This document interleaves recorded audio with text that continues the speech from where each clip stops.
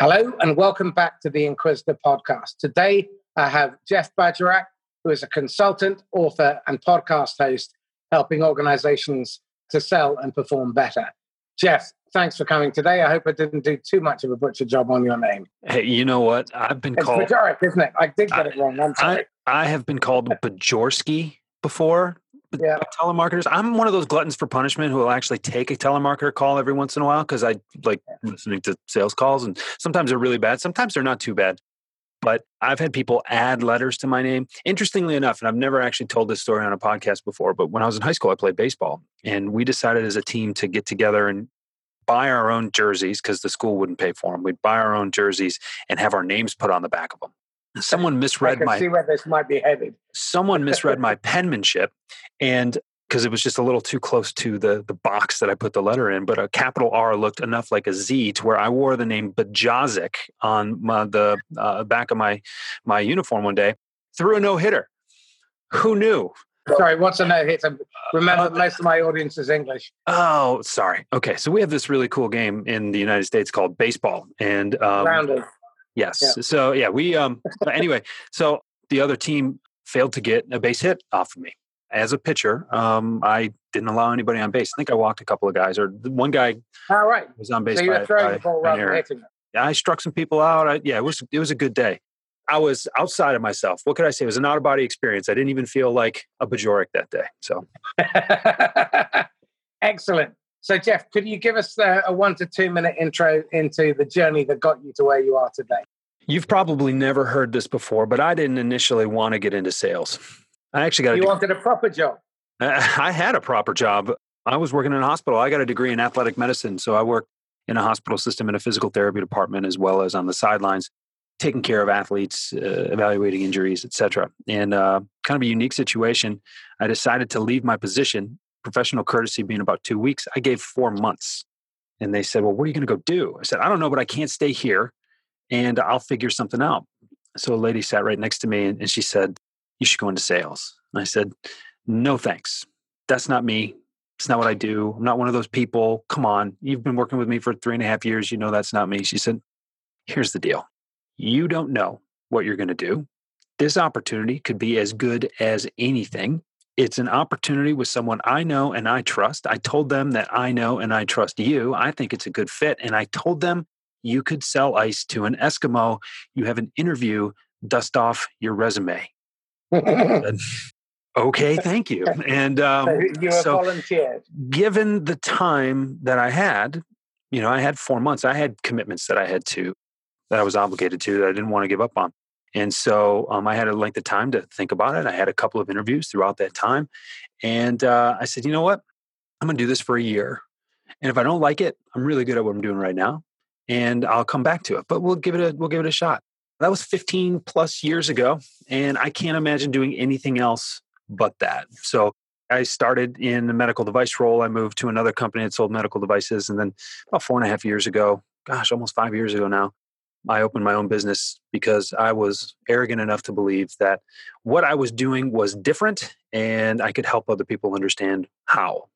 What is it you love about selling? Oh, man. The connections with other people and the ability to prove and provide value by solving problems that other people can't in ways that other people can't.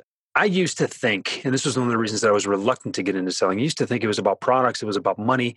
I was uncomfortable with people who knew more than I did and wanted to take my money as a result. And then once I was really exposed to it, once I realized that coming out of a hospital-based position into a medical device position, that this was a different way to solve problems for patients. And I like the analytical use of my brain. So what I love about selling is, in a way, I guess I've never really even thought about it before like this myself. In a way, it's kind of like math. You can balance an equation however you want. There are infinite ways to solve those problems. As long as you do it equally, as long as you do it equivalently on either side of the equal sign, be creative. Play within the rules, but be creative. And what I like is that you can solve problems in different ways for different people and really make an impact. I've selling medical devices, selling surgical implants, in some cases, walking into operating rooms, seeing patients with crooked legs, right? But after helping a surgeon understand the implant and how it works, seeing that patient, seeing the x-rays after the surgery, seeing a straight leg, seeing someone walk out of a physician's office and be able to walk again for the first time in a long time. That's impactful. You realize you can make an impact on people's lives in that way. And look, not everybody sells a life-changing technology. I certainly didn't sell anything that saved anybody's life. There are a lot of people that sell those things, but we're making an impact. This is a force for good. We do good work by applying our talents in ways that other people can't. And I think that's the thing that I didn't understand about selling early on, which is why I was so reluctant to get into it. But that is the thing that lights my fire today, is that you got problems, I got solutions. Let's get together and let's fix them. What do you say? That's the sales absolutely. I'm minded of a song there, but I can't quite remember what it is. It's probably Frankie Goes to Hollywood or something terrible like that. Okay, tell me this. You've been around. You're a grizzled old veteran of 15 years. You must have seen some serious acts of idiocy because we're both agreed that as a profession, there's a wealth of mediocrity and shit. Tell me, what are the kind of repetitive acts of idiocy, self-sabotage, and sort of general stupidity that you're seeing that make you pull your hair out and think, seriously, after all this time beating your head against the wall, you can't still be blaming the wall? But it was the wall's fault. On one hand, this is the kind of thing and the kind of behavior that keeps me in demand. But what really... I'm not saying I want it to go away. What drives me nuts is the idea that you can remove a thought process from something and expect it to be wonderfully successful. Everybody's trying to strike gold. Everybody's trying to invent a magic pill or a silver bullet. And we're going to automate it, by the way, too. We're just going to make it so you press a button and it goes. And this insistence on scale at the expense of effectiveness is just ridiculous to me. Like, why try to sell? You're trying to sell to 1,000 people at the same time. You couldn't sell to the dude sitting in front of you right now if you tried, and I handed you everything that you needed to know about him. Please illustrate for me how you can help one person before you try to help everybody at the same time. But there's no money in helping just one person, and that's just a terrible perception, and it drives bad behavior. I see this a lot. I mean, one of the areas that I'm working in is in private equity. And what I find flabbergasting there is that because of their business model, the 220, you get 20% of the carry, which is how much they get at exit, and they get 2% as an annual management fee. And so they spread their risk across 30, 40, 50 companies.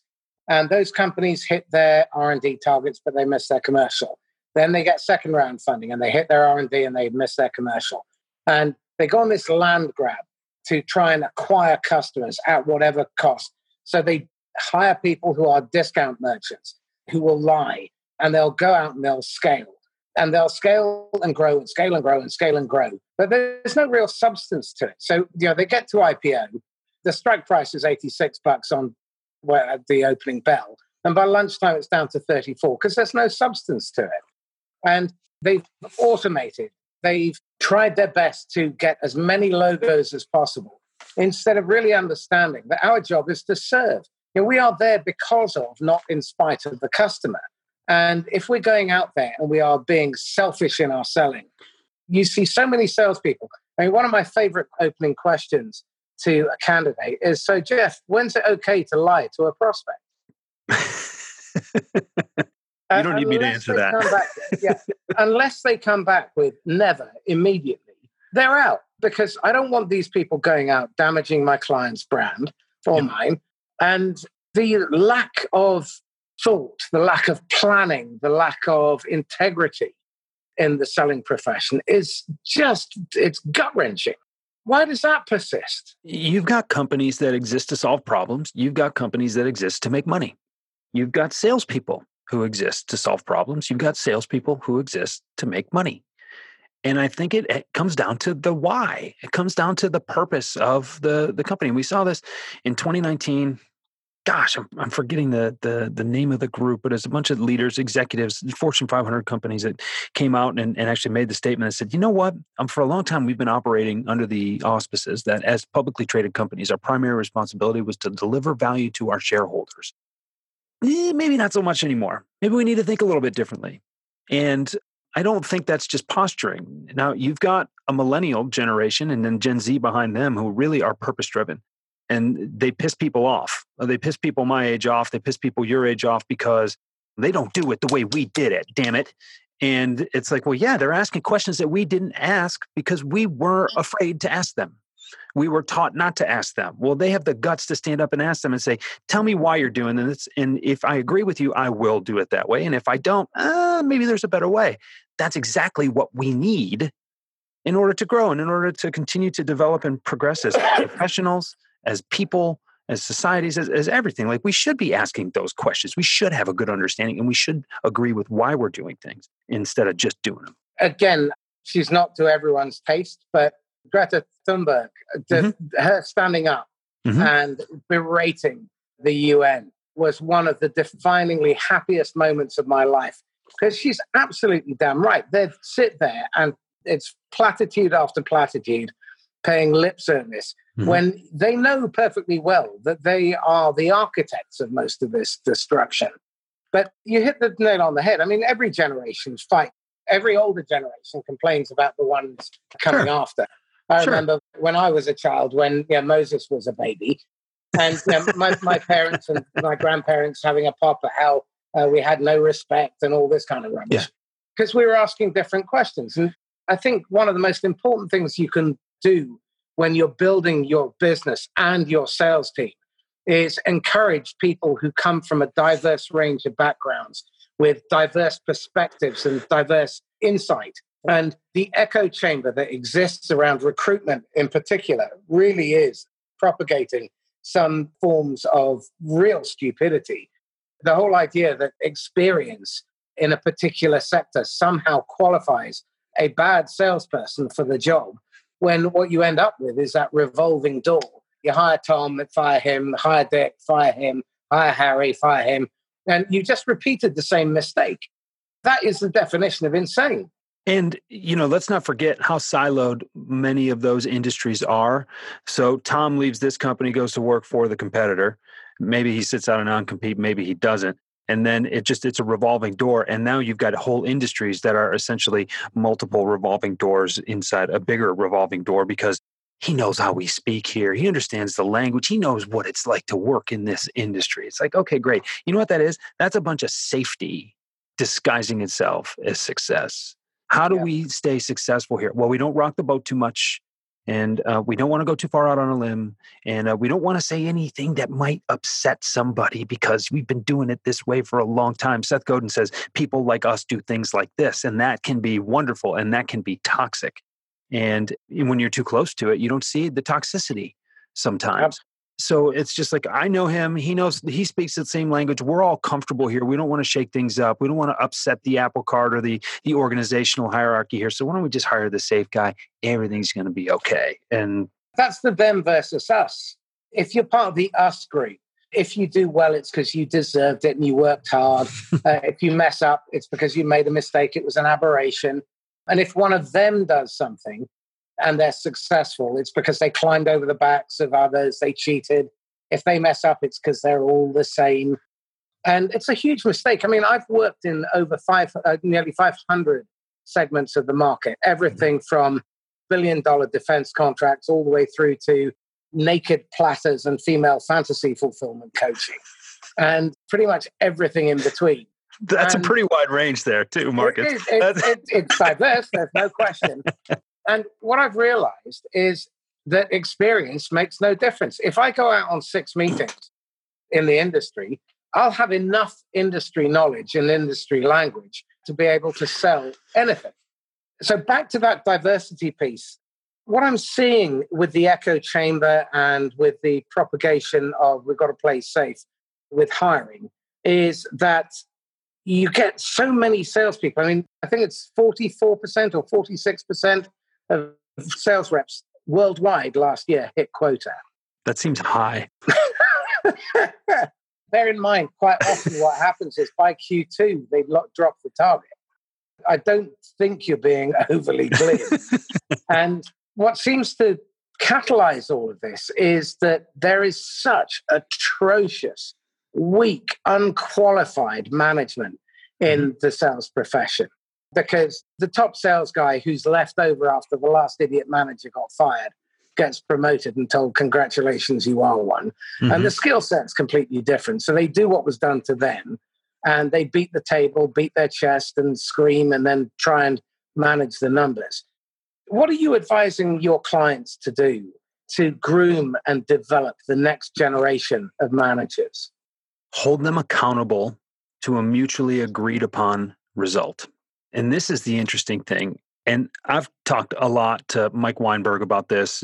I'm fortunate enough, for some reason, that guy likes me and he picks up the phone when I call. I'm interviewing him next week. Oh, tell him I said hello, but you will not find a more genuine salesperson on the planet. And he's so good at what he does. He wrote the best book on sales management you'll ever read, Sales Management Simplified. And it's really simple. It's a great book. But what he and I have talked about too, and it blows both of our minds, is that there are not enough sales managers doing what is necessary in order to get the results that they need. And it's because and on one hand, it's not really their fault because they are being asked to manage numbers instead of manage people. On the other hand, it is their fault because they are refusing to stand up and do what they know is right, which is develop their people, be in the field with their people, understand what the ground truth is versus what the C-level executives are assuming that it looks like. And they are not then, because of the situation they're put in, they're not either able or willing or either to hold their reps accountable. And I have conversations with managers all the time, like, I just can't get this person to perform. And I don't want to be labeled a micromanager and I don't want to be overbearing. And I'm like, hold on. You sat down at the beginning of the year with your reps and you said, here is the number I'd like you to hit for the year. Do you believe you can hit this? Yes, we do. What do you think you're going to need in order to hit that? Well, we might need this, we might need that, but I think we have it all covered. Okay, if you need anything else, you let me know and we're going to get together regularly and judge your progress. Is that cool? Yes, it is. And then we've got mutually agreed upon results, outcomes that we're shooting for. And the manager does not feel as if he's able to ask his rep if she's got what she needs to hit her number. She's hitting her number or she's not. Look, if you're not hitting it, I'm not here to yell at you about not hitting it. I'm just saying, okay, we're a little behind now. Do you think we're going to get ahead? Do you think we're going to catch up? Is this a timing issue? Did the quarter end on the wrong day? What's really going on here? Let's just dig in here. Because on a long enough timeline, I know we have months and quarters and years and things like that, but on a long enough timeline, none of it really matters, right? Except your quarterly reporting schedule for a publicly held company, even a privately held company, but I digress. They're not asking those questions. And here's the thing, it's not micromanagement if this was mutually agreed upon and you offered to give this person whatever they needed. I'm still offering, look, you're behind, you missed 2 in a row. How can I help you? I see you swinging. I believe in you. And I believe that maybe it was my responsibility to give you something that I didn't give you. How can I help? No, boss, I got it. No big deal. Cool. Then they hit it 3 quarters in a row. And then instead of management making an intervention and maybe flying across a couple of states or maybe a couple of countries in your European Union's situation and sitting down with someone and looking them in the eye, treating them like someone you know and trust, they're not willing to do that. And so then there's no accountability. And then it's bullshit going back up the train or back up the chain of command about why things aren't happening. And there are excuses and everything being made. Yeah, excuses roll uphill. The way I sum it up is that there aren't enough sales managers treating their reps like customers. When you're in management, the people who report to you are your customers. If you look at it any other way, you're looking at it wrong. Because, and I have a weird way of defining selling too, Marcus, is I think that anytime you're asking someone to do anything that they wouldn't have done ordinarily, except for you asking, you're making a sales call. And when they do it, you make a sale. So what are you asking your managers to do? You're asking them to fill out reports. You're asking them to fill out CRMs. You're asking them to make calls. You're asking them to, communicate things that they don't ordinarily feel like they have to communicate. If you treat them like customers, you're going to have a much better result. But if you just beat them and tell them that you need something, if you make it all about you, how effective could that possibly be? But, Absolutely. We're in sales management, not sales anymore, so we don't have to think about that. A couple of years ago, I wrote a book called Making Channel Sales Work. And what my research showed, and it's been borne out by the results that we get, is that the best channel managers spend 70 to 75% of their time in the field coaching and training and midwifing deals with the salespeople in their partners. And it's really tough because there you have no power. You don't hire or fire. Right. And you've got the only currency you have, a trust and influence, and you have to earn the trust. And so often, managers, whether it's direct or indirect, seem to focus their attention on the wrong end of the problem. You can't manage the numbers. The numbers are not manageable. The numbers are a byproduct of the behavior that gets you there. And as a manager, you need to be somebody who understands that the only thing you can influence is your salespeople's behavior. And if you're trying to wait for their attitude to be right, you're going to be waiting for a very cold day in hell. Behavior drives attitude, not the other way around. So you need to focus on measuring the right behaviors. You need to focus on a cadence of coaching, sales meetings. Who on earth came up with the idea that it was a good use of resource to put 10 salespeople around a table so that they could listen to people who are behind on target, cringing, suffering for 10 minutes apiece and lose 110 man minutes for every 10 minutes that you're in there, and doing pipeline review meetings with the entire team? Right. That's an act of cretinism. And sales meetings should be a learning opportunity. This is where you role play. This is where you tackle a problem. It's where you get everybody's diverse mind focused on solving a problem. What you don't do is you don't squander the one commodity that you can never get back, which is time. You're dead for a bloody long time. Why would you choose to squander any of it on that sort of shit? Crazy. Well, see, Marcus, but you don't understand. We would send this in a memo, in an email, except our reps don't read their emails. So what we need to do in order to make sure they listen is to have them sign in on a log, and then we're going to deliver this information that requires no engagement, no activity, really no mental energy whatsoever. But we just need to make sure they're sitting in this room so we know we at least told them what they needed to hear and they heard it, even if they didn't pay attention to it. So you don't understand our meeting culture here, Marcus. Never mind our email culture, our memo culture, our engagement culture, our teamwork culture, our family culture, our customer culture, any of that. Yeah. Like, hold on. I could have you here all day. Yeah, I'm getting it. I'm sensing you telling me that you're unique.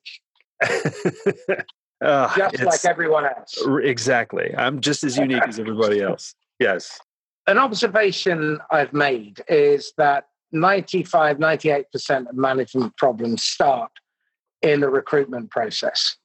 Managers have 4 functions: hire the best people, get the best out of them, make sure they have the tools and resources they need to do their best work every day, and protect salespeople from the idiocy of their senior management. Yes. And otherwise stay out of the way.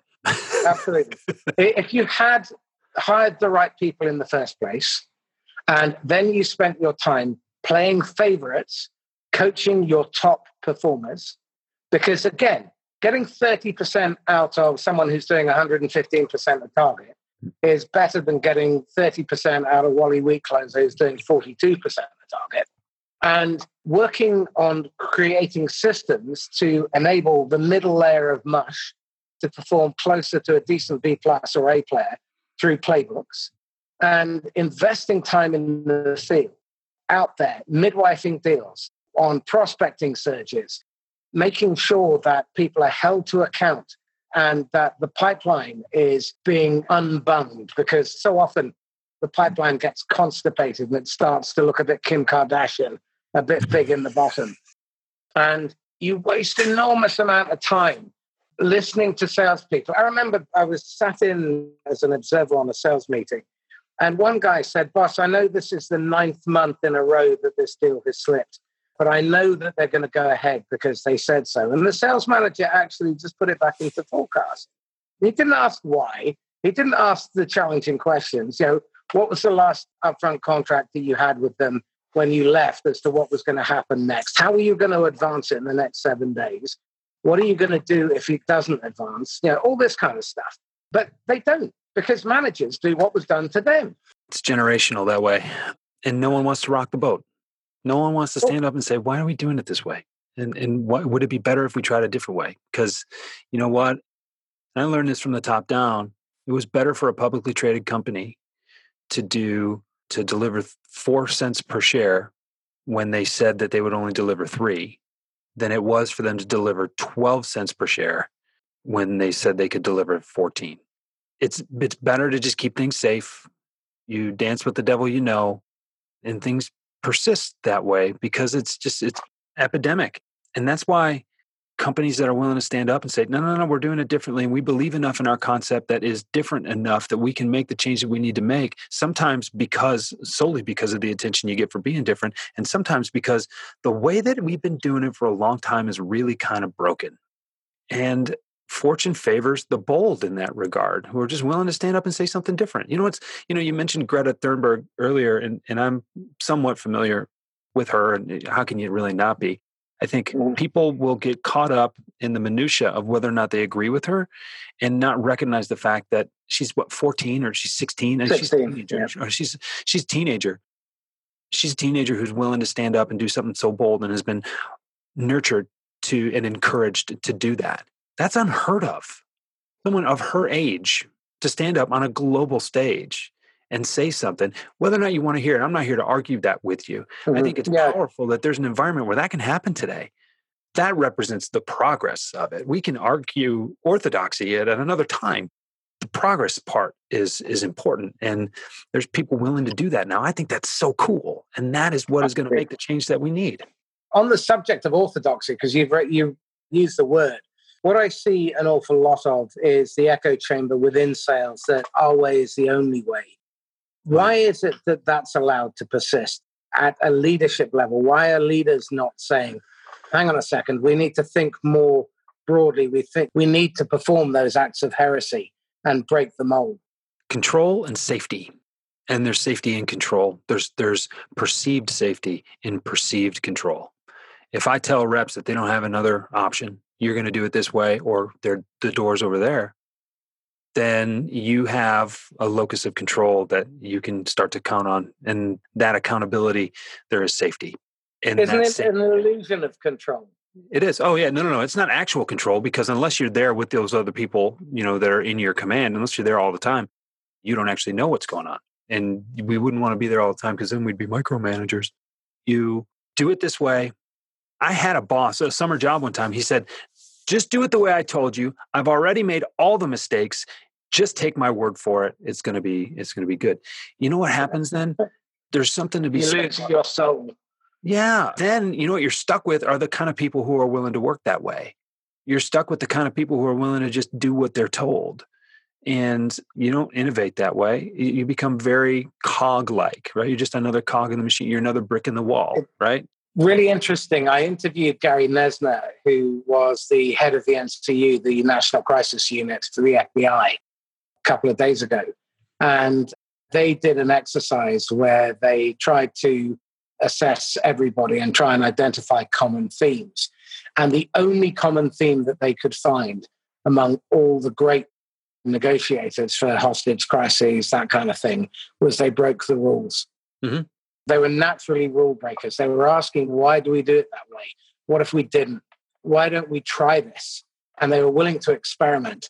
And certainly I've seen my career improve dramatically when I opened my mind to there may be a better way, and to invite challenge and to engage in constructive conflict where we can fight and we can argue.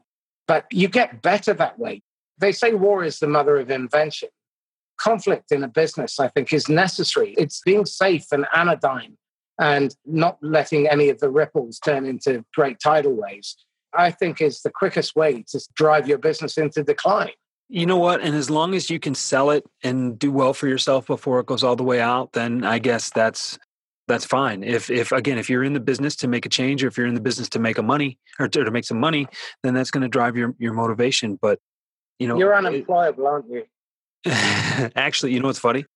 I'm one of the best damn employees your company will ever have. That's the interesting thing. I'm not one of those entrepreneurs that couldn't work for somebody else, so I had to go my own way. But I think maybe it's a superpower. Actually, I had a friend of mine, a former colleague of mine, tell me, he's like, Jeff, you got a way of telling someone they're full of shit without making them mad at you. He's like, I don't know how you do that. He's like, but you do it somehow. And he's maybe oversimplifying a little bit, but I'm willing to ask questions while still get my job done. And I think that's something that a lot of people, maybe they don't get that combination right. My friend Amy Woodall teaches customer service, and she says that if you get good at this stuff, you can tell people to go to hell and they'll ask for direction. I think, that part of that orthodoxy, do it this way because I've made all the mistakes and this is the right way to do it, I think gets too tied to the implementation and not the fundamentals. We do things like this. People like us do things like this, and we get these results. And when you look at cold calling is dead and long live cold calling, and social media and social selling is dead and long live social media, and all these new kind of whatever your trending hashtag is. I looked at social selling and I said, so go where your prospects are and engage them there. That's a new concept? Huh, okay. Yeah. Or account-based marketing. Different messaging for different companies? Whoa, my mind is blown right now. We need a hashtag to get this across to people. Hey, maybe I'm just a little bit different, but it seems to me that those are fundamentals that make sense regardless of the medium you use them in. So rather than an orthodoxy, why don't we distill what works? And I think in the example I just told about just being able to get away with things while still asking questions, I was able to do it my way because I knew why the way my companies did it worked. And then I could do it my own way because I did the thought work. I was willing to get off my butt and think about things. And when you can understand why something works, and then you can do it your own way that you're more comfortable with, now you're going to sell in a way that is authentic, which is another kind of overused buzzword right now. There's a lot of people saying that they're authentic when they really aren't. If you got to tell paying lip service. Yeah. But now you can sell in a way that you feel more comfortable about. Now that because you're more comfortable, you're in that kind of state of flow that the psychologists have written about. Csikszentmihalyi. That's a fun name to say. It's even more fun than yours or mine. Yeah. And I still can't spell it. Don't ask me to do that, but I know how to say it. You really get into that state where you have a heightened awareness. You're really ready to rock. That's fun. I can do that because I can play a little bit with not the rules, but the standards. I think you're pointing to selling through principles. We were talking when we were prepping for this call, slow down. My average first meeting is 2.5 hour close rate once I've qualified. Oh. And the beauty is I have to do very little prospecting. Now, right. And I charge premium. So I can spend way more time servicing the clients that I do have and ensuring that they derive excruciatingly massive value. I've got clients who routinely will grow 300, 800, 1,200, 1,500% top performance. And it's not difficult to do when you focus on the principles and you stop them from performing acts of idiocy. Tell me this, you must have spent quite a bit of time either working with or developing top performers. What are the qualities that you look for in top performers? They're very patient. They're very intentional. They're willing to spend time where time needs to be spent. They have very strong boundaries. And I mean, there's a lot of credit that hard work gets. There's a lot of credit that people credit hustle and, oh man, look at all the work that guy's doing. Yeah, you know what? You're not given, I'm going to even switch genders here. Look at all the work she's doing. You're not noticing all the work she isn't. You're not noticing all the work that you're doing that she's decided it just isn't important. And when you really look at it, it's, she's right. It is startling to me how many people who have sold 8-figure deals for 7-figure commission checks don't have a Twitter account. Oh yeah, it can still be done. I know we live in a digital age and everything's hashtag digital transformation and we got to get the people where they are and the people are on their phones. Not all of them. And some of the people that are on their phones are not doing the right things with them. And sometimes it's best just to avoid that trap that is engineered to keep you sucked in and addicted to it than it is to dance with that devil. But they're very intentional about what they do. You talk about pre-call research and doing the networking and things like that. Yeah, it's not like they're spending, hours and hours and hours on Google before the first meeting, which is where a lot of people slip up. All you need to know before that first meeting is how you can start the conversation. Once you got a couple of ways to start a conversation, let it go where it is. I don't need to control where it goes. I need to be okay with where it might go. But then when you do a little more research and go extend after those first couple of meetings, and you extend out to the network, and where are those people hanging out, and who are they hanging out with, and what are they into, and what are the other factors that may drive their decision here, and how can I make sure that I give this whole situation a big hug, not just running up to my prospect begging for it or begging for him or her to like me so that maybe they'll buy something from me. It is a completely different approach, and it is one with a much wider field of view. The top performers take so many of those things into account. Of course they work hard. Of course they hustle. Of course they're willing to go to lengths that the average performer is not. However, they're very, very calculated, and they have enough patience to decide what is worth pursuing and what is just not worth their time. And the secret to, being hyper productive is not doing a whole lot of stuff that doesn't matter. That gets missed because of hashtag hustle porn and whatever those out there, kind of touting that are saying right now. I also see that they're not transactional. No. What they're looking at is the big picture, and they look at how they can solve the bigger problem. When they're prospecting for years in advance. They're not prospecting to hit this quarter's target. They're prospecting and they're keeping that pipeline full. They're consistent. They are outstanding at planning. They're well organized. They're structured. And interestingly enough, what I also see in terms of money concept is they see money as a measure of how much other people judge the value of what they bring. They're not interested in the money because they're making it anyway. It's a byproduct of them doing their behaviors. It's a byproduct of them saying no to a whole lot of complete distraction and not wasting their time on non-opportunities, on pursuits that should be killed early. Their pipelines are absolutely pristine clean. They are focused on having conversations with the right people in the right way at the right time.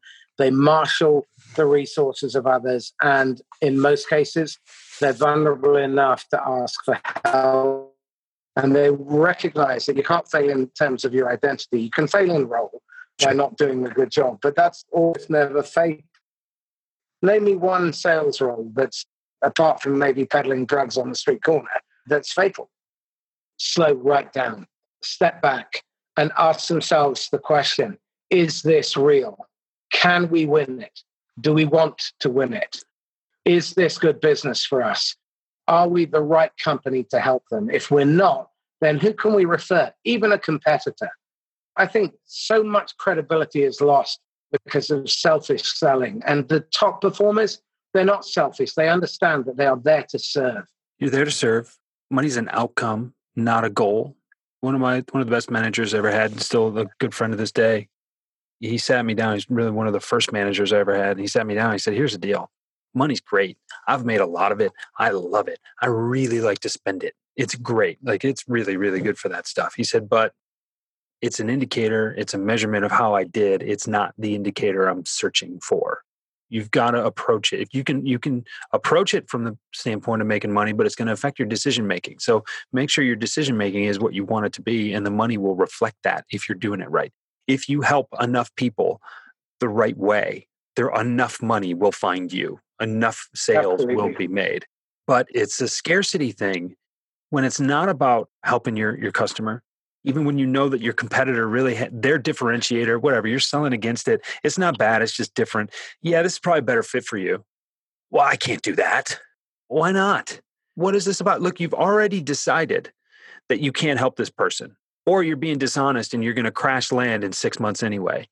Stephen Covey said, if it's not a win-win, it's a lose-lose. On a long enough timeline, it's a lose-lose. Someone may win for a little bit, but eventually someone's going to leave that relationship and then everybody loses. So if it's not a win-win, then get out. And if you're going to get out, why not give it to your competitor if you know that the person that you're in front of right now is going to be best served by them? Look, we talked about it earlier in this recording.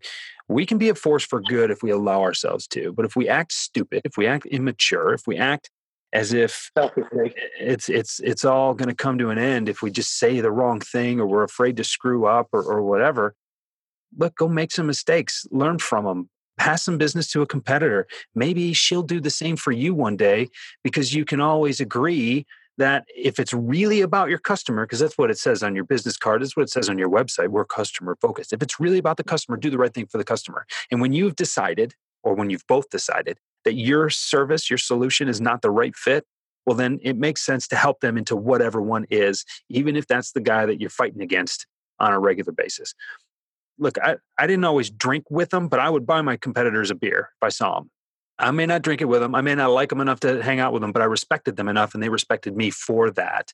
And I had a couple of competitors hire me when I left the industry. They said, yeah, we really like the way you did it. The way you did it. Why don't you come and work with us a little bit and let's talk about how we can implement some of those things. There's a lot to be said about that. I think by doing that also, you demonstrate real credibility to the customer. And when there is an opportunity to do business with you, they will come back because you've demonstrated genuine care and integrity and that you've looked after their best interest. As a profession, I use that term loosely, sadly. Our profession is understood to be full of snake oil salespeople. Yes. And charlatans and sharks. But if you serve the customer by giving them the best possible advice and you've directed them to the best possible solution, then that only builds your credibility because they can never say bad things about you as well. If you fleece them, if you lie to them, the moment you get caught in the lie, they may forgive you, but they will never forget. And that's another critically important factor. Well, so think about that situation where it's either, do I try to squeeze this round peg into a square hole and knowing that it won't work, but I got to take a shot on it, or do I send them to the competitor? In one case, that situation is going to crash and burn right in front of your eyes. In the other situation, if you're doing right by the customer, hey, maybe they'll do right by you. Maybe they've got a couple of friends that say, you know what, we've moved to this service because it was a good fit, but you got to go talk to Marcus because he really did right by me. And I'm looking at my own situation a little bit different. I don't think it reflects your situation. I don't think you should go with it's not that I don't like the company I'm working with. It's just that now I'm better educated. And I think maybe you should go back and you should see Marcus. I've seen that happen. That has happened to me. Jeff, we can't do business with you because it just doesn't make sense. But I've got 4 or 5 friends right here on my cell phone. I'm going to pass you their information. Actually, no, I'm not going to pass you their information. I'm going to introduce you to them because I like the way you handled this. And I wish I could buy from you. I just can't because it doesn't make sense, but it makes sense for these people. Yep. That's happened to me. And if it hadn't happened to me, I wouldn't be able to say as confidently as I can right now that it sometimes is just the best thing to do is to do the right thing. And if you're ever in a situation where you're not doing the right thing and you know it, then you've got some bigger questions to answer. I absolutely agree. What are you watching, reading, listening to at the moment that you'd recommend that you think, yeah, this is great stuff? You've already mentioned Mike Weinberg's book, which I've just downloaded. I really like Weinberg's books. There's something really authentic to the way he speaks. And, it's funny too. I'm at the time of recording, I don't know when this podcast is actually going to air, but at the time of recording, Jeb Blunt just released Inked. And I'm about a third of the way through that book. And it's really, really good. It's approaching sales negotiation from the very beginning of the sales process, even pre-sales process to your mindset to the sales process. It's not, here are the things you say and here's when you walk away. It's like, look, every single one of these steps in the sales process leads to that end point.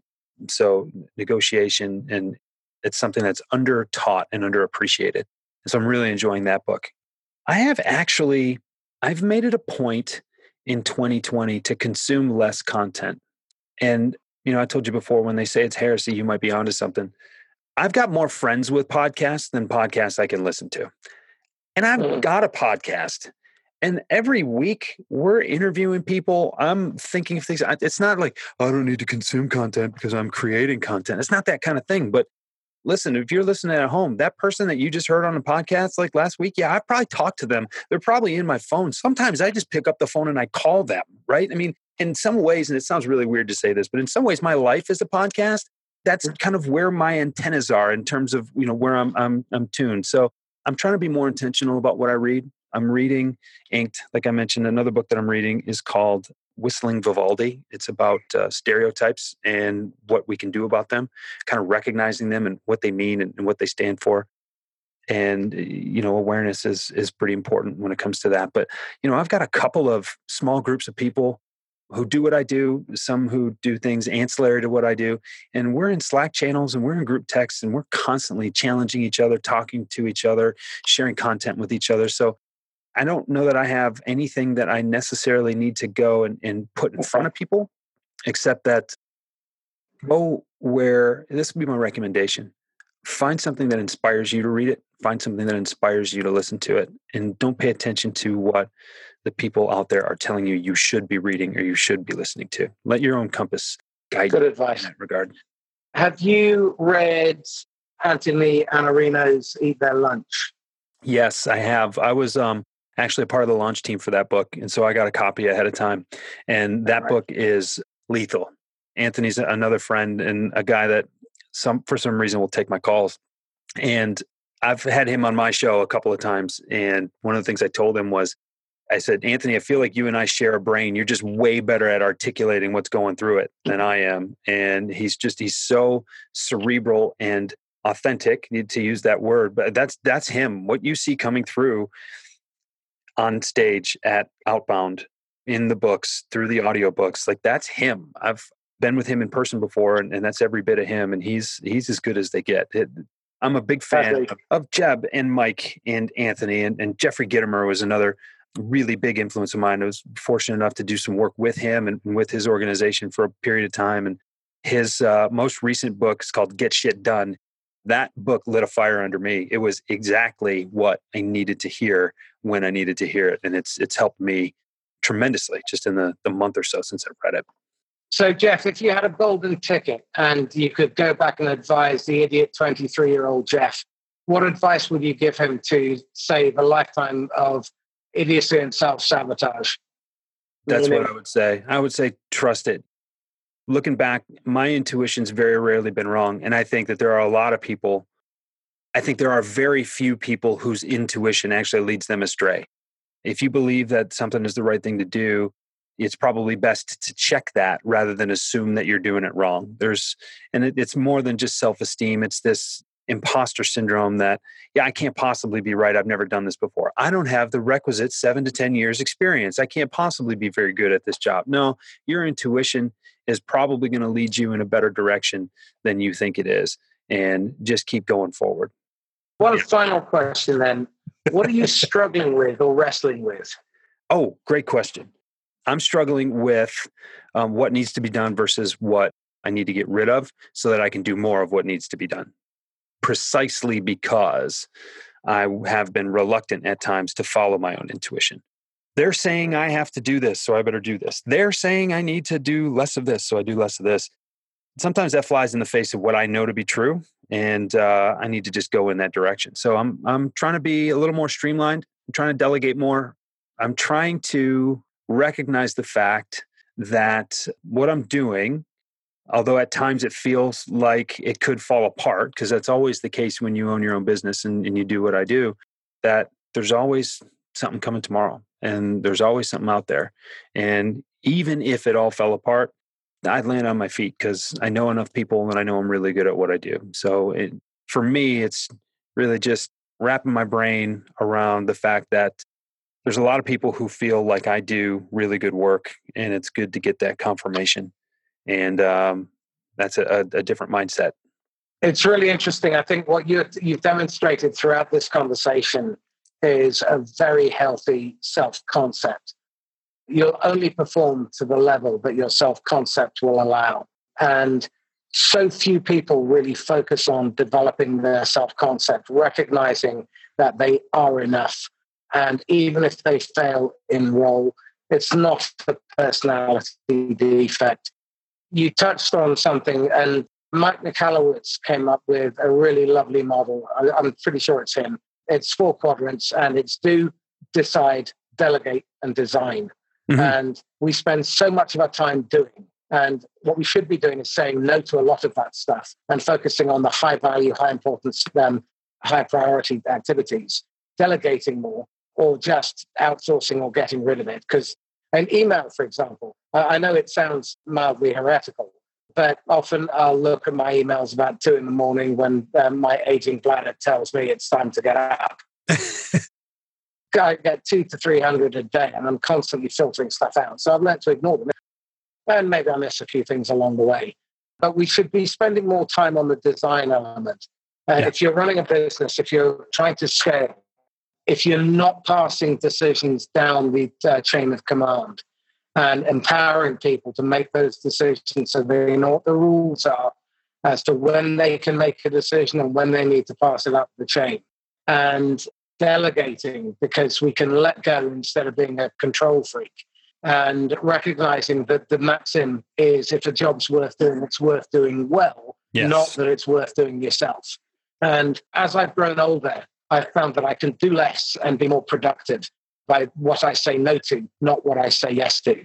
A few years ago, someone said to me, ask yourself the question, if I say yes to this now, what other promise or commitment will I have to break? And who pays the negative price for my positive payoff? For me, being the center of attention or getting stuff done and coming in on my shiny white horse, that doesn't necessarily serve the people that I care about. And I've come to recognize that I'm incredibly selfish and self-absorbed, and I have to be able to let go of stuff so that I can focus on the people that I love, my wife, my kids. And too often we make ourselves the center of attention. In 30 years, no one's even going to remember I existed. And my job is to leave a legacy behind, which is to leave the world better than when I arrived. And often it's definitely not by focusing on the minutiae.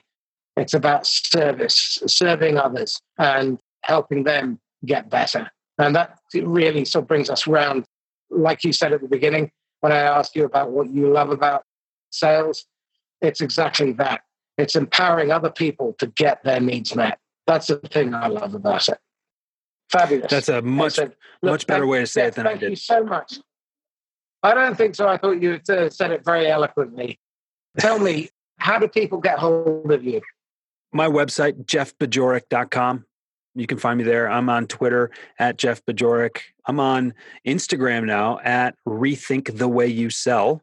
So that's kind of fun. That's new for this year. My daughter's got me on Instagram. Yeah, I've had a personal page. I've had a personal page for a little while, but there are some things that I keep sacred, and that's where pictures of my kids and stuff go. So I got to know you if you're going to follow me there. I have to allow it, but you can follow me at Rethink the Way You Sell. I'm going to be performing an elite workshop at the Outbound Conference in Atlanta in May.